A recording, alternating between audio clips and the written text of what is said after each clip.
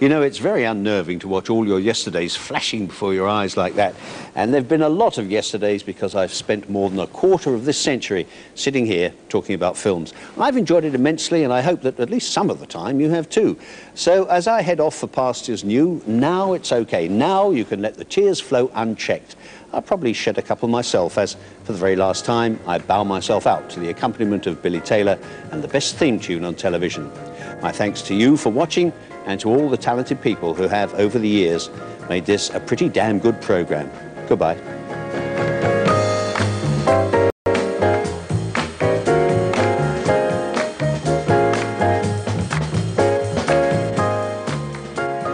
My name's Tom Jennings, and this is the 24 Frames Cast. And on today's episode, I am going to be taking a look at the British Film Institute's recent release of Letter to Brezhnev, and as well I'll be taking a look back at the year so far. It's going to be a slightly shorter episode than normal. I am consciously aware of the fact that I haven't put anything out since the Easy Rider episode, and I'm about to go on holiday for a few weeks, so I wanted to do something before I went. Also, just to make reference to the fact that over the past couple of days it's come to be that the film critic Barry Norman has tragically passed away. I used to really, when I was a child, used to watch his film series. He was a critic who I found to be thoroughly engaging. He seemed to lack the pretense that so many of them had now, and it was very sad to see. I've been back over on YouTube the past few days looking at some of his reviews and interviews, and a sad loss to cinema. On another note, it always used to amuse me that no matter what year it was, my father would always refer to it as Film 87. I don't know why 1987 had such a particular significance for my father, but even if it was 1993, 1994, he would still say, "Oh, Film 87 is on, Tom." So, very sad to hear that news, but definitely someone who I think left a gift to film criticism. So, on with this year then. So, here we are at the beginning of July, and to be honest, I can't really recall in recent memory a year for film being so uninspiring. I think the first issue that I'm having is simply going to the cinema is beginning to feel more like a chore than it is a pleasure. The cost has gone through the roof, with the average price in Manchester now being £9 a film. And you really have to think about, what does that £9 get you? My last visit to the Printworks in Manchester, which for some reason has been forced to change from the Odeon to View, was not exactly a pleasurable experience. The sound was way too low. I had a chorus of popcorn chomping idiots behind me, and the actual screen was being incorrectly projected, with the corners of the image clipping the curtains at the side. And of course, this was prefaced by 30 minutes of adverts. The experience was frankly not worth £9. I have Sky, I have Love Film, I have Netflix, and I have Amazon Prime. And with the window between theatrical and home release being so short now, in some case a matter of 6 weeks, I find myself waiting for films to come out on the home video market, where I can watch them in my own home without the distractions of going to the cinema. And of course, there is the films themselves. This year has not been good for films. And I'm going to start with my current favourites. And by far in advance, the best film I have seen all year is Jane Mangold's Logan. Hugh Jackman's swan song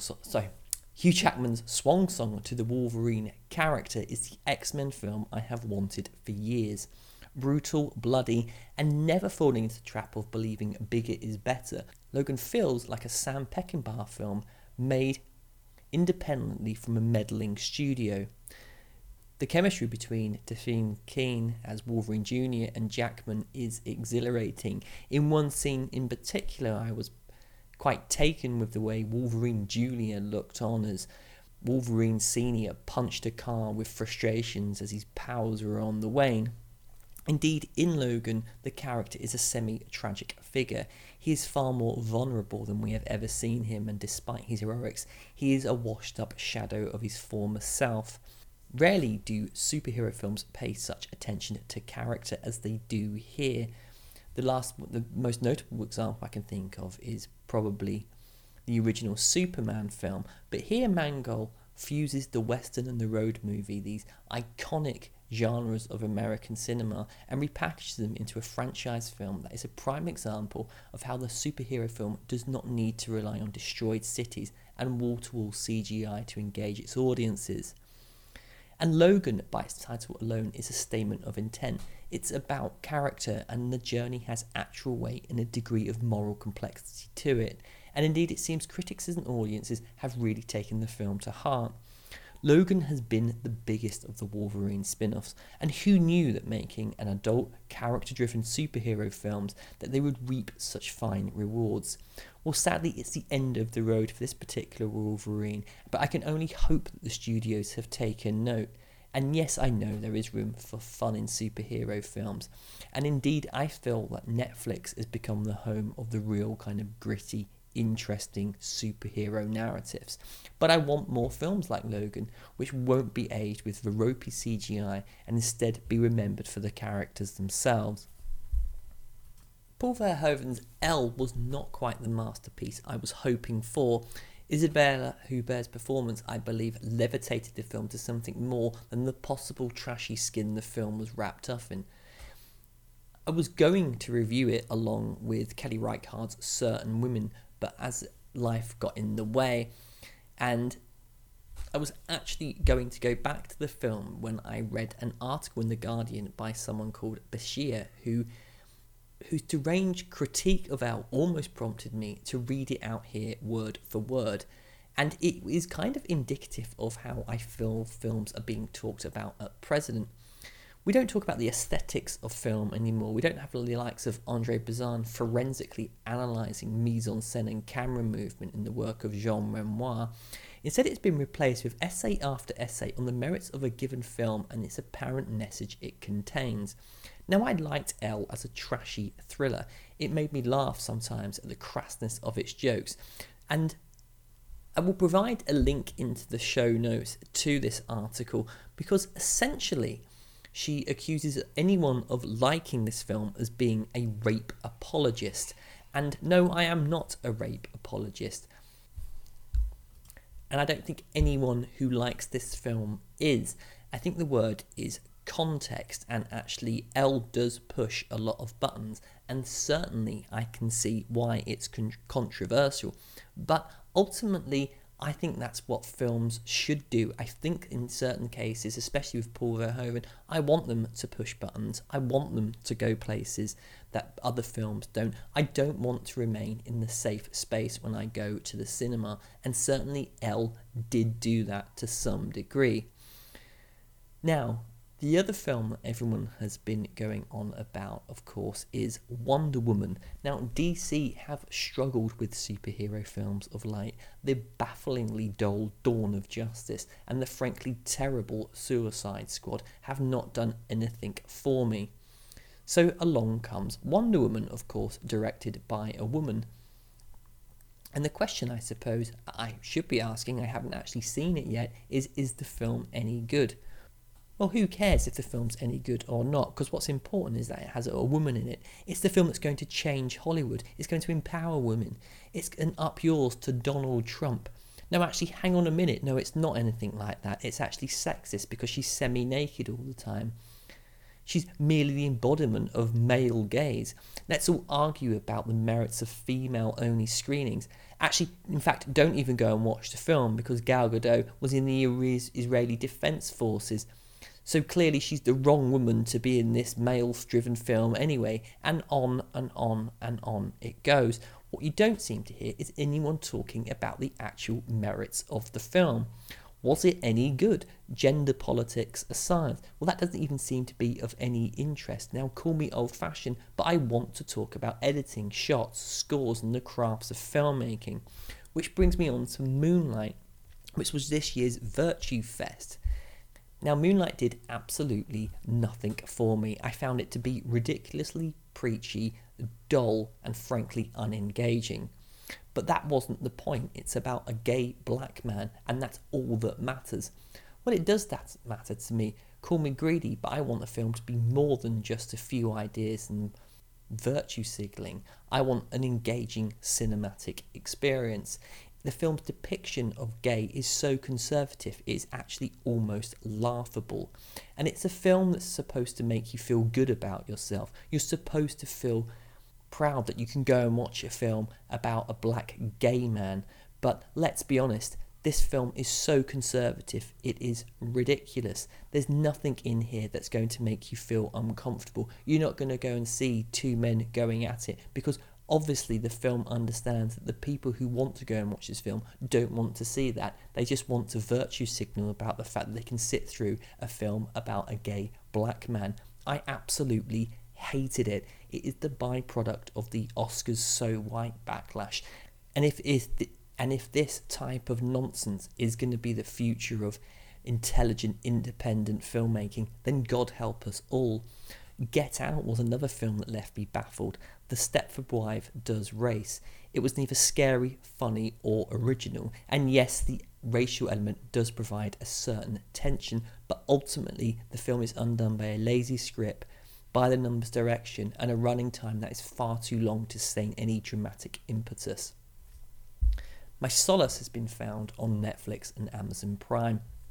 My box set series addiction has waned in recent years, but with what's going on in cinema at the moment, I found myself increasingly having to rely on television to get my cinematic fix. Now, I want to go to the cinema, I really do, but I don't want to pay £9 to listen to some idiot scoff food in my ear watching a film that is too low and that has little or no cinematic appeal.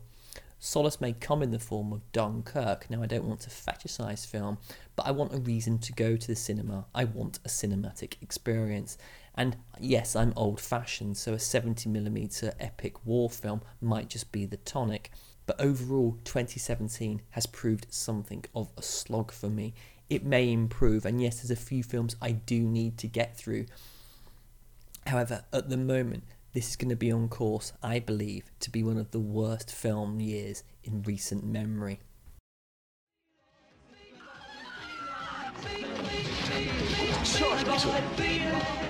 I think somebody's just blown themselves under the boat. Will you? Yeah. Will you? Yeah, you heard me. I'll see you one woman. Come close to me. I want this to be that people feeling all over me. What's your one like? Oh, he's gorgeous. He's got lovely eyes. So, what do you fancy doing with them eyes? I'm from the danger that's being sent from hell. Must go. Can't you wait just a little bit longer? You must understand that you must give up everything. I haven't got anything to give up. That perfect feeling. I'm not letting you go, Elaine. I'm going, and that's that. So why don't you just sit down, get your wool out, and knit yourself an iron curtain? In Soviet Union, if you don't work, you don't eat. It's a bit like that here as well. If you get the bit you know and you can't handle it, just give that ball a good kick and I'll be in, do you hear me? Now, I mentioned on the very first episode of the 24 Frames cast my feelings on the 80s. It seemed a slightly horrific decade to me. My mum had a perm that made her hair look like Medusa, and then it was, of course, being taken out of school early due to a toxic cloud from Chernobyl. I remember everyone being pissed off. Watching Crystal Palace versus Hull, I can remember being witness to an impromptu poll tax riot at half-time and asking my father why Margaret Thatcher was a cunt. It was not my decade, that was the 90s. I don't like 80s music, I hate Top Gun, and the fashion was truly terrible. As such, I don't tend to watch many films from the 80s, apart from the obvious classics like Commando.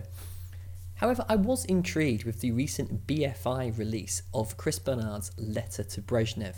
I'd only heard good things about the film, and given the current relations with Russia and the fact that the country seems to be in terminal decline, I thought it was time to catch up with it. The film revolves around two friends, Elaine, played by Alexander Pigg, and Teresa, by Marjorie Clark, who head out into Liverpool on a night and bump into two Russian sailors, Peter, played by Peter Firth, and Sergei, played by Alfred Molina. The group soon hits it off.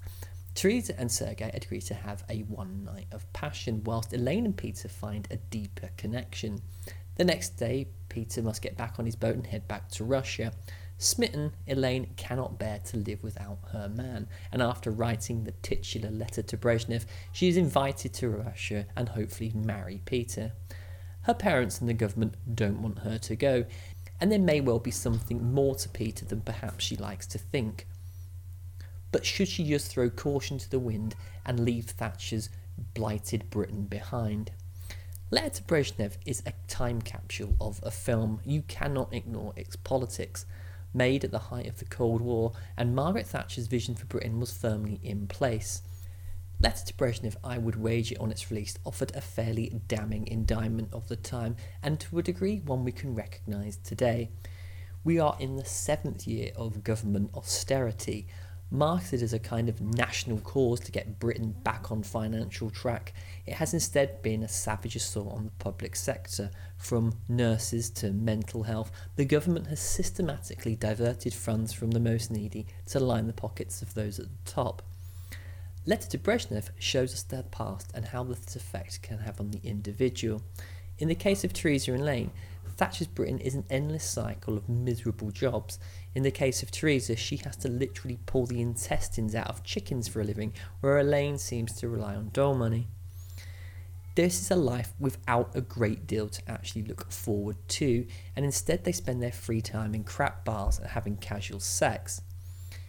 Neither Theresa or Elaine appear to have any long-term relationships, and there is a certain nihilism to their existence. They very much just simply live in the moment from one thing to the next. When we do see friends' relationships, they are dysfunctional to say the least. Elaine even admits to one of her so-called friends, or a frenemy I think would be a better description, that she was sleeping with the girl's boyfriends, who is himself a total idiot. The Conservatives' obsession with the family unit, marriage, God and wholesomeness is firmly rejected in Letter to Brezhnev. It reminded me of one of the angry young men films of the British New Wave, in particular Saturday Night and Sunday Morning, of course with a gender reversal going on. And indeed it is very much the youth who tend to feel the effects of isolation and hopelessness when the economic instruments of the state are more interested in rampant individualism. There is no light at the end of these tunnels for these girls. They work in crap's jobs to merely survive one day to the next. So into this void, we are given a chance perhaps for a better life for Theresa when the pair bump into Peter and Sergei. What's interesting here is Peter and Sergei are not presented as mere pawns in a faceless communist society. They go against the narrative. They are funny and outgoing and charming. In short, they are different from the local men and ladies and Theresa normally hang around with. The connection between Theresa and Peter clearly transcends any form of politics. I think it's a bold move by writer Frank Clark, whose sister Margie was obviously playing Elaine. The Russians here are not the enemy. The link between common people, young people in particular, is that they have concerns with the personal, not ideology. The Russians are not the enemy here. There is a link between young people, and they are interested in the personal, not the ideology of either side. The West is no form of utopia for Elaine. She doesn't benefit from the capitalist system. It doesn't provide her with a pathway to riches, home ownership and material gain. It keeps her in a city that constrains her in every possible way. And Peter does not seem overly downtrodden either. He goes to great lengths to dispel the many myths of the communist system, the bread queues and the lack of freedom and whatnot. And crucially for Elaine, Peter represents a way out of her world, an escape, albeit one that might prove to be folly. I perhaps did not fully buy into the fact that you could fall in love in a few hours just before Peter departs back to Russia, but I did fully understand the notion that Elaine could fall in love with the idea of a better life. The film's final third does not contain the excitement and the zest of the preceding two. The titular Letter to Brezhnev sets in motion a chain of events with Elaine being invited to meet up with Peter and move to Russia. She becomes something of a local celebrity, albeit an unwitting pawn in the political game. A government minister tries to talk her out of it. Clearly quite posh, he is not as I expected in the film. Rather than being pompous and demeaning, he clearly cares about Elaine. Yet he cannot offer anything of an alternative that she doesn't have an answer to. Her life is so drab and boring. What really would be there to lose, and what would there be to keep her in Liverpool? Now, I'm not going to spoil what happens, obviously, but one of the other things that really struck me about Letter to Brezhnev was how it looked. This is not a picture postcard of Liverpool. Indeed, visually the film reminded me of The Third Man and Odd Man Out, with long shadows being cast down wet, cobbled streets. Carol Reed's films took place in two post-war cities destroyed and damaged by conflict. The very fact that Liverpool reminded me of such films is a rather damning indictment of just how shoddy the city looks in the film, and having been there many times, Liverpool city centre is certainly far from ugly or depressing. But this film is a love story, pure and simple, and for me it works. You sympathise with Elaine and Teresa. All the characters have a depth and pathos. I found myself easily being able to empathise with the situation. Yes, it does seem a little implausible, but it's a film, a fantasy born of economic hardships and hopelessness. And despite the film's obvious 80s iconography from the haircuts and the terrible clothes, I didn't feel it had really dated per se. In fact, it seemed more relevant than ever. With vast amounts of Britons relying on food banks and low wages, there is a growing sense, I feel, in this country that people are sick of the status quo. It hasn't manifested itself in either party, major political party, being elected to power, and the effects on the young people are all to see. I was recently out flying my drone when a group of young people came over and started talking to me. They spoke of their interest in photography and films and asked me what I was doing, and the conversation went back and forth until I got round to asking them what they wanted to do. Their answers were quite telling. None of them would be able to afford to go to university, and one of the girls actually said that upon finishing her A-levels she needed to get a job, any job in fact, to support her mother who was disabled and her two sisters. And Letter to Brezhnev, I feel, is to a degree a film about these young people. It's a story of people wanting a better life and living in a world where aspiration is being crushed by reality. As a film, it might not be a classic of British cinema. However, it is funny, charming and moving, and the final shot of Teresa, her brashy exterior crumbles to reveal a sweet-natured person, resigned to the humdrum life of Liverpool, really hit home. Yet, there is a sense of hope to Letter to Brezhnev, and it does have a sense of humour which I feel is very unique to the city and the time, and the fact that I was being reminded of Carol Reed's direction can only be a good thing. Okay, so that's going to be it for this episode of the 24 Frames Cast. Many thanks for listening. I will be back in a few weeks once I've come back from holiday. I'm taking quite a lot of reading material with me on this trip, so I can hopefully come back and we'll be able to kind of put something out quite soon. So many thanks for listening. Let me know what you think and I will be in contact soon. Many thanks. Bye.